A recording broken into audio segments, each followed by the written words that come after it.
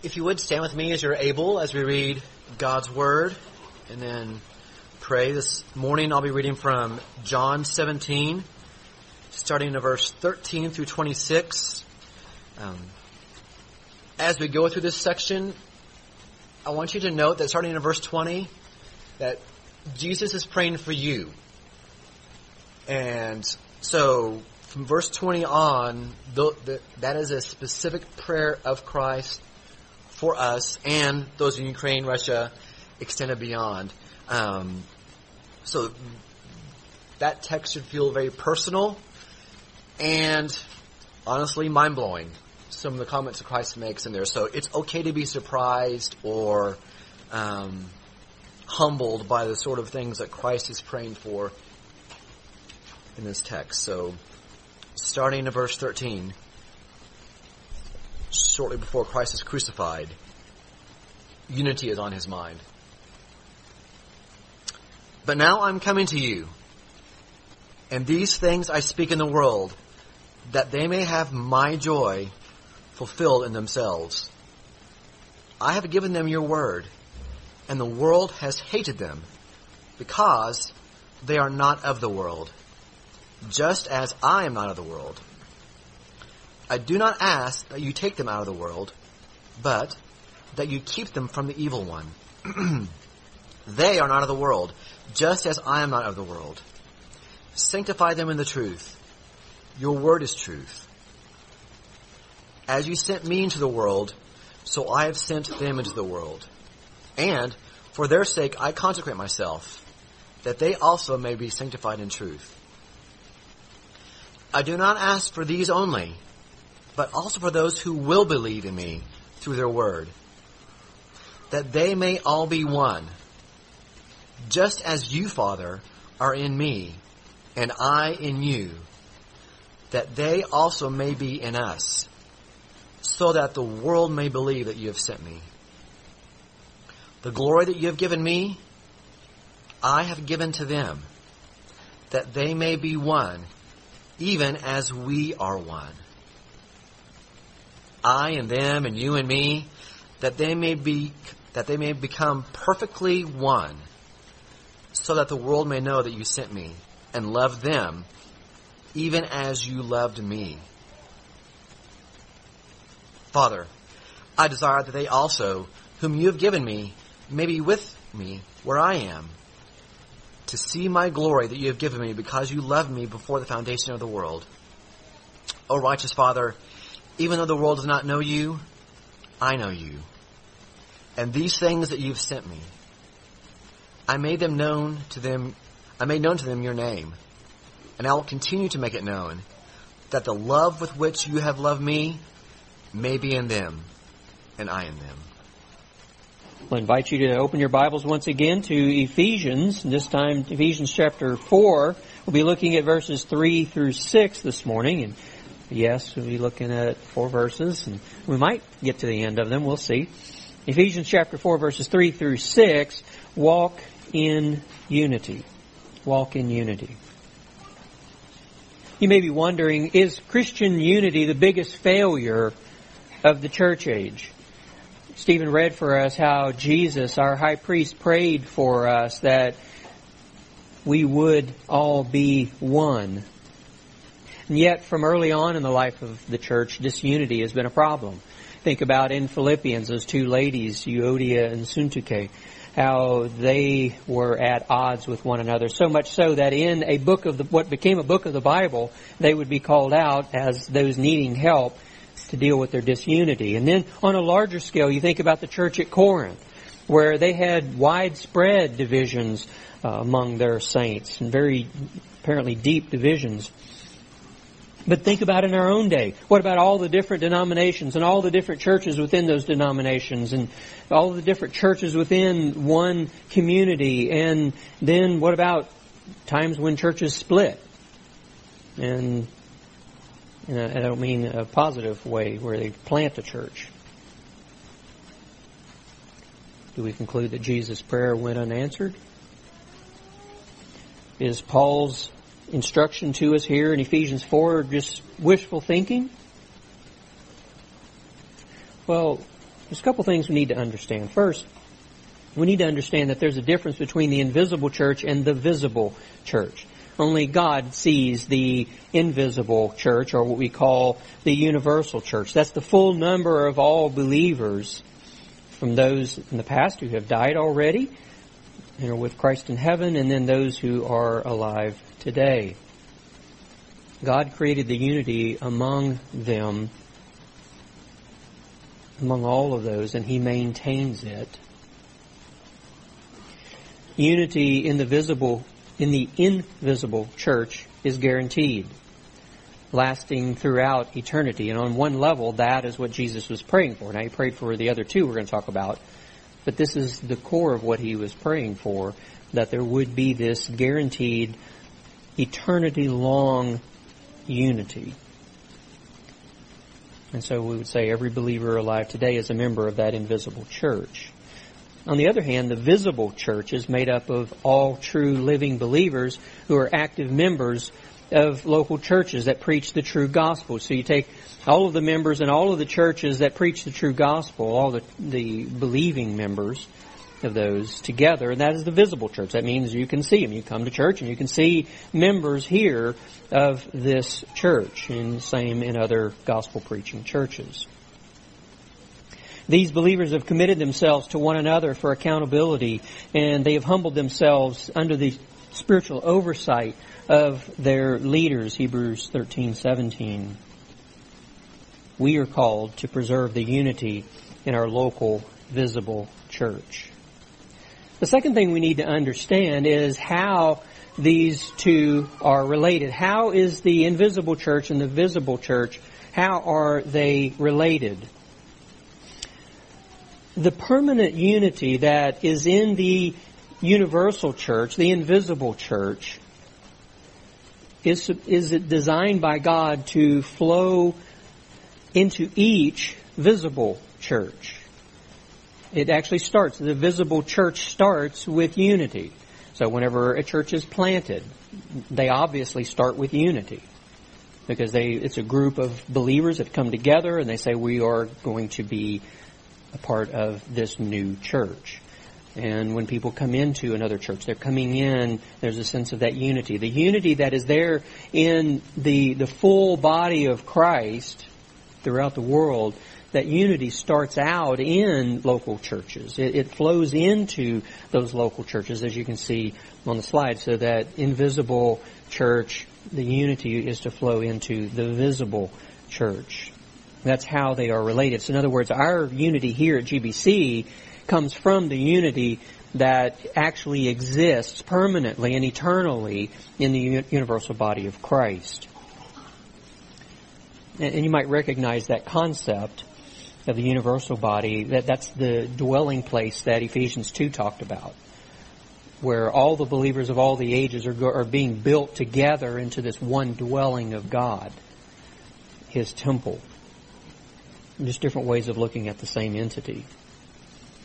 And so, because the unity in the invisible church work its way out into these local churches in between us and bring unity between all of us, we are called here in Ephesians 4:3-6 to diligently preserve our God-given unity, to diligently preserve it. God is the one who gave it to us. Being motivated to do that, being motivated by the character and work of the Trinity. And that is the motivation. So there's that call to do it, and then there's the motivation. Okay, what should motivate us to do that? Well, as we think about this second half of Ephesians, chapters 4-6 that we have recently begun, Paul calls us through that to walk in a manner that's worthy of our calling. And we looked at that a couple weeks ago.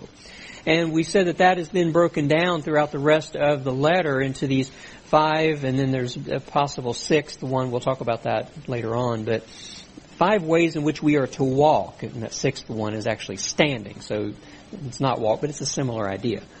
Right? 5 ways in which we are to walk. 5 ways that make up that worthy manner. And the first of those we have started into already, we'll be looking at today, to walk in unity, verses 1 through 16 of chapter 4. And so that then, as we kind of dive in and parse that out a little bit, we see that there are three exhortations that the apostle gives to the Ephesians and then to us. First, we looked at 2 weeks ago an exhortation to live equal to your calling in the first 2 verses. And then today we'll be looking at the second part, second exhortation, an exhortation to unity and the basis for that unity. Okay, and that's what we're going to look at today. And then there's an exhortation that we'll begin on next time, Lord willing, an exhortation to grow together toward unity of the faith. So there's this growing together, and we're going to look at how the gifts factor into that, the spiritual gifts factor into it, and what are our jobs in that enterprise. So, taking that second one now and then breaking it down. 2 things today, 2 main points. 1, diligently preserve peaceful unity in the body of Christ. Verse 3, diligently preserve peaceful unity in the body of Christ. And I want to read these first 3 verses to start setting the context again from chapter 4. Paul says, after all of the wonderful theological material that he gave us in the first 3 chapters, he says, I, therefore, the prisoner of the Lord, entreat you to walk in a manner worthy of the calling with which you've been called, with all humility and gentleness, with patience, showing forbearance to one another in love, being diligent to preserve the unity of the Spirit in the bond of peace. Let's first talk about that word, to be diligent, that verb. That verb means to go all out, to make every effort to accomplish whatever it is He's calling us to. In other words, to put your whole heart, mind, soul, strength, put your whole being into doing this effort to preserve the unity He's going to call us to. And it's present tense, so it should be continuous. It's not something that we just start out, okay, now we've got unity, we're done. No, it's something you have to do ongoing, every day. And He's calling us to make every effort to preserve what already exists. He doesn't say, okay, now there's absolutely no unity in this church, so I want you to create unity. He's not saying that. God has already brought about unity. Remember, first in that universal church, but then unity within these local bodies like ours. We are to preserve that. And of course, when it gets damaged, our work of preservation is to restore, and to do that by the work of the Spirit. And that's why he calls it here to preserve the unity of the Spirit. This word unity comes from the word for one.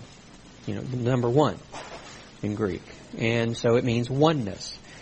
And in the next 3 verses, 4 through 6, Paul's going to use the word one 7 times. And so you should walk away from reading these 4 verses and say, well, I think Paul has the number 1 on his mind. Okay, 1, 1, 1, 1. And he started out with this oneness. And so there shouldn't be any doubt what he's talking about here. And really this ends up being the heart of this section, verses 1 through 16, about unity. It is the Holy Spirit that produces unity. That's why it's called the unity of the Spirit. He created the permanent unity that exists between the members of the universal church or the invisible church. And then He works in and through believers to preserve unity in this visible church, just as He does in all churches around the world. Now, the word for bond. This is one kind of a fun word. In Colossians 2:19, it's used to describe ligaments that hold all the different bones in your body together and holds all the parts of the body together so that they stay together, right? And they do other things too, but that's what he's trying to drive home there. So you can think of this bond of peace as the network of spiritual ligaments that hold the body of Christ together. So keeping with his imagery here in Ephesians of Christ as the head of the body, the end of chapter 1, and then we, the church, are the body of Christ. Then there are ligaments that hold us to the head. There's ligaments that hold all the parts together. That's you and me. It holds all of us together. And what is that network of ligaments? It is peace. The Holman Christian Standard Bible, I like how they put it. They call it the peace that binds us.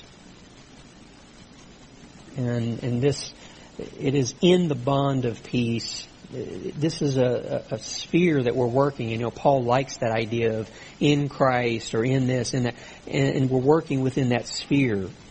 And the Holy Spirit works in this sphere, if you will, of peace to strengthen these ligaments, if you will. To be clearer, we can translate the phrase, the bond which is peace. That's what the bond is. It's the peace that He's already worked.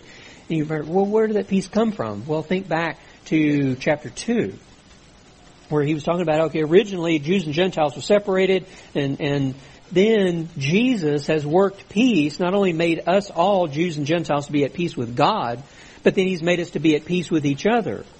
You see, so He is the one who has worked the peace. We don't create the peace. We work to preserve it. We don't create it. He created it. And let's talk again about peace. We've already looked at this several times in Ephesians. And we're developing this thought, this idea of peace. And here we're talking about peace between believers, which is it comes from our peace with God, but it's between us. It is that idea of shalom, the total well-being. So if you are at peace with a brother or sister in Christ, it means that there's this sense of shalom between the two of you. That means we've seen that it's a lack of hostility. And as we keep developing this, we saw that it's not just that we're not hostile to each other anymore. It is that we have a mutual acceptance of one another. So you see how it takes it, one notch higher. But it's not just that acceptance. It's a genuine friendship. And then to take it one step higher than that, than a genuine friendship, there's this sweet fellowship that we ought to have with one another if we have peace, if we have this shalom between us.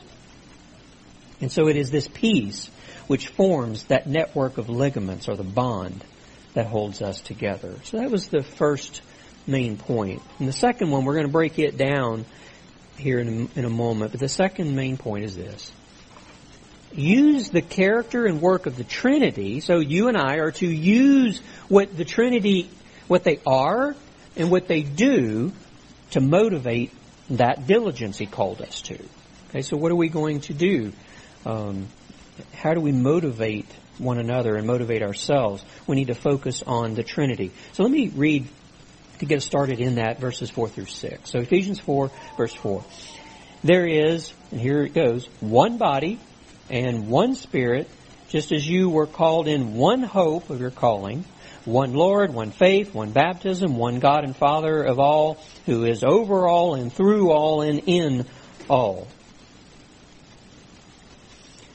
So two of the chief passages on unity are ones that we have looked at already somewhat today. John 17 that Stephen read for us. And then this passage we're in, Ephesians 4, 1 through 16. They both tie Christian unity to God's character. You remember what Stephen read, Jesus praying, Father, just as you and I are one, may they be one. You see, so it's His character, their character, that is not only the pattern for us, but also it makes it possible for us. Their unity flows into our unity. And so we can say that the Trinity is essential to Christian unity.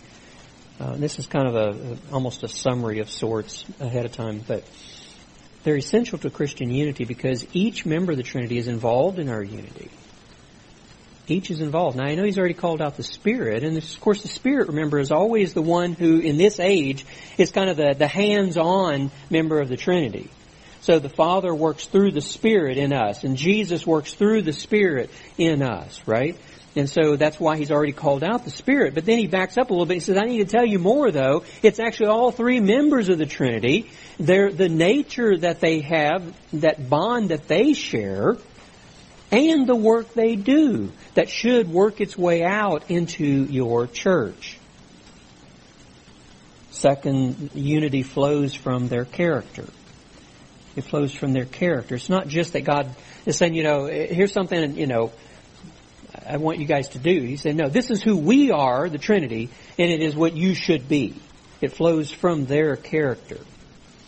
And then our unity, third, reflects their character. And the idea there is, like Jesus said, people will know you're my disciples if you have love for one another. Why? Because that love is the essence of the unity that we have. When people see that we have love for each other, then they see that there's that unity there. And that reflects the love and the unity of the Trinity. The love that the Father has for the Son, has for the Spirit, has for that bond of love and unity that they have. It reflects their character. So our unity reflects theirs. Now, let's break this down to the three members of the Trinity. I don't know if you've noticed that already, but the Trinity is called out here in this passage. And if you need a passage to take people to who don't believe in the Trinity, this is a great passage. There's a lot of passages. This is a good one. Like, you got all three members called out separately. They're all working. They're all doing different things. But they're all working together. And it's a beautiful passage for the Trinity. So first, he's showing how unified the members of the Godhead are in causing our unity and preserving our unity. First, by God the Holy Spirit. And he's working bottom up here, because usually the Father's called out first. But what he's doing is I'm doing bottom up here. So I'm starting out with the Holy Spirit. Remember, he's subject to both the Father and the Son. So he starts out with God the Holy Spirit. By God the Holy Spirit, unity flows from one membership, one power, and one hope. So he says there is one body, one Spirit, just as you were called in one hope of your calling. So first, one membership. This one body is the universal church we're talking about. This is the invisible church I've been talking about.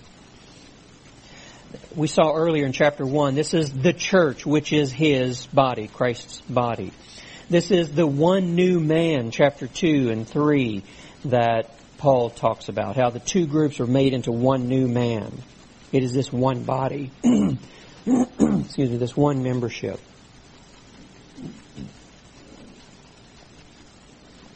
How did we enter this one invisible universal body? Well, Paul says in 1 Corinthians 12:13, it's by one Spirit we were all baptized into one body. So there's that, when we baptize new believers, what we're doing is symbolizing, picturing what happened to them already, where they were baptized by one Spirit into Christ. Okay? So that's one of the things that symbolizes. We were baptized, spiritually baptized into that one body, the body of Christ. This unity in the invisible church motivates us to become members of a local, visible church. Again, that there's that universal church, that invisible church that God has, and you think about all the letters of the New Testament. These are letters to the churches. And so people who are members of the universal church should become members of a local church. And that moves us. If you're a member of the one, you will become a member of the other. See, when we're added to the universal church, we're motivated to become members of a local flock. Second, there's not only one membership, but there's also one source of power. And here that he calls it out as the Spirit. The Holy Spirit. He is the source of power within us. We saw that in chapter 3, verse 16. It is His power that works in us and among us and through us. It's the same Holy Spirit who works to unify both Jews and Gentiles. Because he said there in chapter 2, we both have access. You see the idea of that unity that He's working so that both Jew and Gentile have access to the Father. And then also through Him, we are being built together into this dwelling of God in the Spirit. This power works in the invisible church and in the visible church. So we have to keep those both in mind. That one is guaranteed, it truly does happen. And the other is something that we are to be busy working to preserve. Third, still talking about the Holy Spirit, there is one hope. Again, verse 4. There's one body, one Spirit, just as you were called in one hope of your calling. Again, as we said a couple weeks ago, this is the sovereign call to salvation. This is tied to the doctrine of election. This is where God sovereignly calls us to Himself. And because we have been called by God, this is a precious possession of ours. He uses the word your. Okay? Your calling. This is something that belongs to us. It's precious to be called into the church. When Paul said it's the hope of your calling, he says this calling produces hope in us. Okay? We were called by God, and that gives us hope. Now, this is not hope that is just a wish. Like most of us here are probably wishing something like, I hope it rains soon, right? Because of where we're at right now. It would be wonderful. And I actually, funny, I must be hoping this an awful lot because I dreamed about it last night. And I dreamed that it actually rained last night. And I woke up and went outside and it had rained. Well, I went outside and it didn't rain. It hadn't rained. So it's still just, wishful thinking. This is not that kind of hope. Okay. This hope he's talking about is absolutely certain that God will do all that He promised. It's absolutely certain. It's not, I hope so. It's, I know so. Okay? It eagerly expects God's promises to come true. God will maintain the unity of His universal church, and He will be working in local churches to maintain unity, while we do have times of disunity. He is at work to restore that. We have hope. We eagerly expect it. What is our calling? I think what he has in mind here, there are a lot of aspects we talked about last time, what that calling involves. I think he's thinking here, because he's on unity, it's all of us together being built into that temple, that dwelling of God in the Spirit that he talked about in chapter 2. How all of us as living stones, Peter's image, where we're being built together into this holy temple, the dwelling of God. That, I think, is what he has on his mind here. We are called to that. So our hope is absolutely certain, and it eagerly expects to be part of God's eternal home. Even if we have, if you experience disunity with a brother or sister, and even if it doesn't get reconciled as it should, but if it doesn't, before one of you dies, you have this assured hope that in heaven you'll be unified. You might be in that picture of a building where all the stones are put together. You might actually be put right next to that person.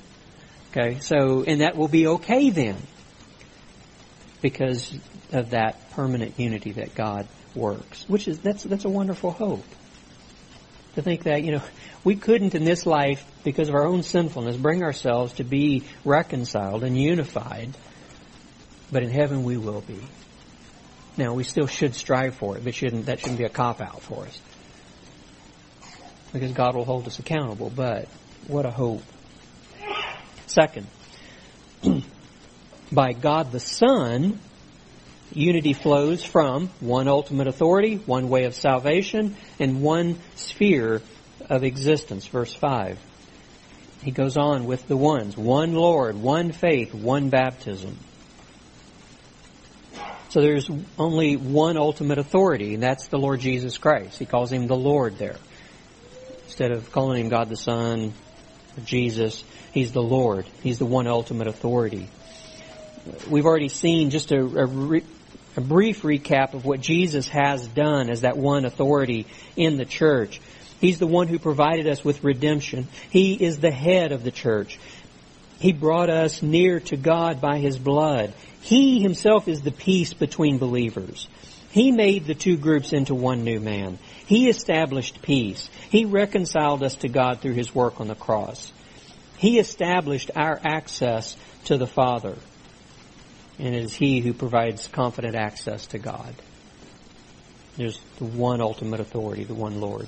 Second, there's one way of salvation. Faith here, this is not the body of faith, the body of doctrine that we believe in. This is our actual believing. This is subjective faith. This is what we do. It's the Ephesians 2:8, for by grace through faith, right, you're saved. And so it is through believing that we are saved. This is the faith that we exercise, that believers exercise.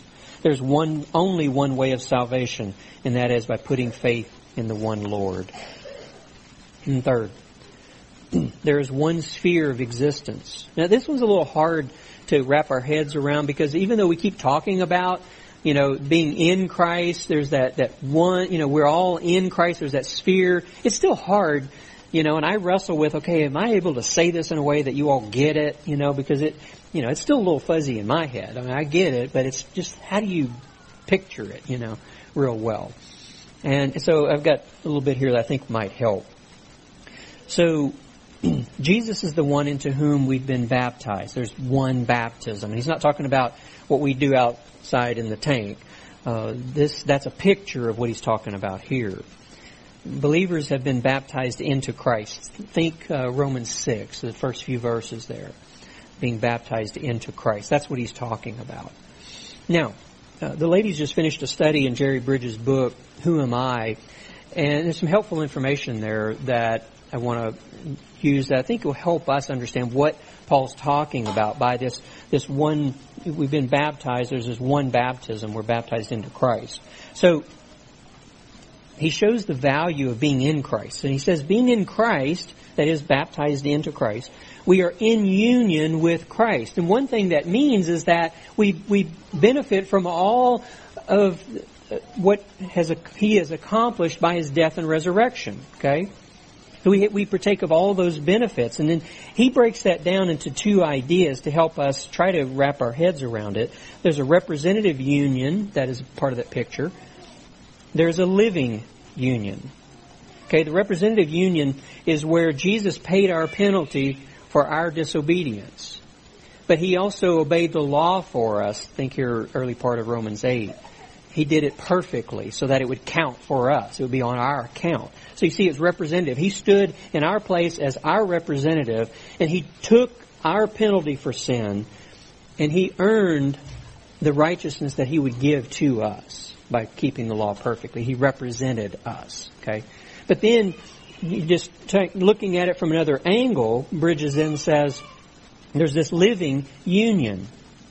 And then quoting him, he says here, we draw upon the nourishment and power of the living Christ to enable us to live the Christian life. So see, that's the John 15, the vine and the branches, that we draw our nourishment from Christ, the power from Christ, so that we can live the Christian life. And I would add, specifically, the nourishment and power we need to be unified, to preserve this unity. Because, I can preach all day long and try to motivate you and get you, okay, let's do this unity. And it'll fizzle out in no time. And it won't take much. It's not that. It's because we are in Christ and we draw from Him the power to be able to do this. That means we're dependent. We have to go to Him and say, Lord, my brother and I, my sister and I, we're not doing too well at this. We need your help. I need your help to maintain unity here. Now third and final. By God the Father, there is one ultimate unifying factor. And he does this one a little bit differently, okay? So there's the one unifying factor, but the way he breaks it down into the three so that you have this triad, God the Father is sovereign over, actively working in, and dwelling in us. And those are the three elements. Okay, sovereign over, actively working in, and dwelling in us. Now, if you're like me, your brain just kind of goes on, cruise control, autopilot. When you see that phrase, He's over all and through all and in all. And because He doesn't say there's not a lot of words there, your brain just kind of shuts off and you move on to the next verse, right? But it's really saying a lot. And let's take just a short moment here to talk about that. But He's God the Father first, I want to say. He's the Father of our Christian family. Doesn't matter what our background is, doesn't matter what our differences are and were. All believers are the children of God. We are all the sons of God. And so here, in this overall, through all, in all, these are three ways in which the Father unifies us. First, the Father is sovereign over all believers. We are not sovereign. You and I are not sovereign. And don't ever think that you're sovereign. A lot of people do. Christians do. We're not sovereign. God is sovereign. That means that we need to take this call to unity seriously. Second, the Father is actively working through all believers. He's actively working through all believers. Again, as I said, the Father and the Son, they work now through the Holy Spirit, okay, and then through us. What that means is we are His instruments through which He accomplishes His purposes. Now, He could decide that, okay, I'm just going to zap GBC members and they're all going to be unified. He could do that. That's not the way He's decided to do it. You know, there are days I wish He would just zap us, Lord, you know, because it's hard work. And we fail at it so often. But what he says is, no, I'm working through each one of you. So every one of you who is a believer, God the Father is working through the Spirit, through you, not just the elders or just the elders and deacons or the elders, deacons, women's council, teachers. No, through all of us. Even to the youngest believer here. He's working through us. That's how He has chosen to work.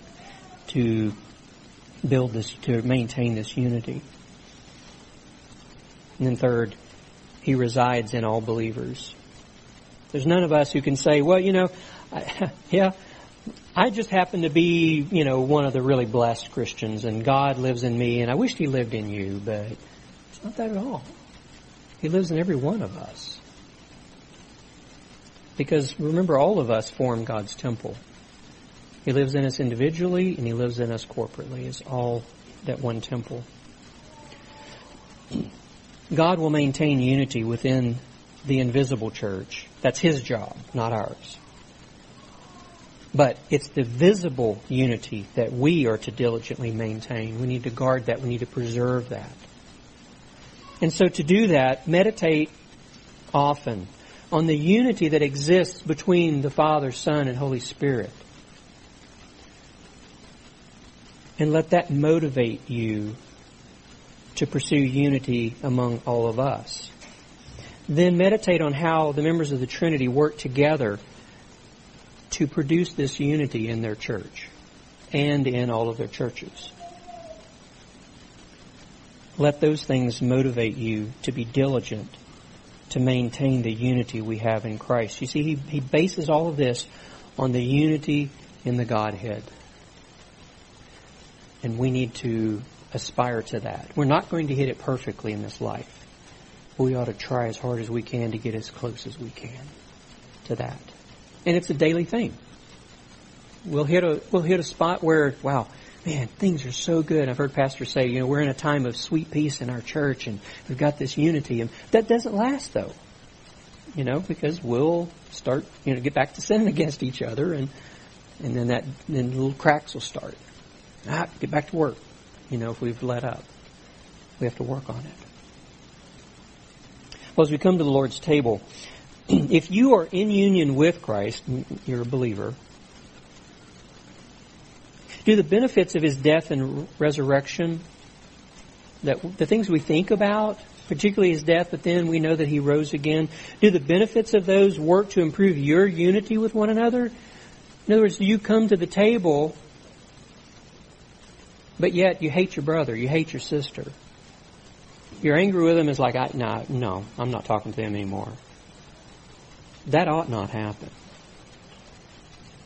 What these elements represent, the work of Christ, His death and resurrection, it ought to work in us to propel us toward unity with one another.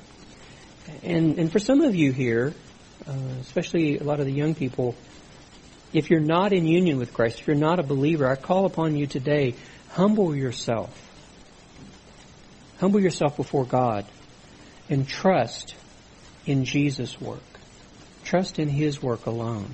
That's what we celebrate here at the Lord's table, is the work that Jesus did for us as our representative.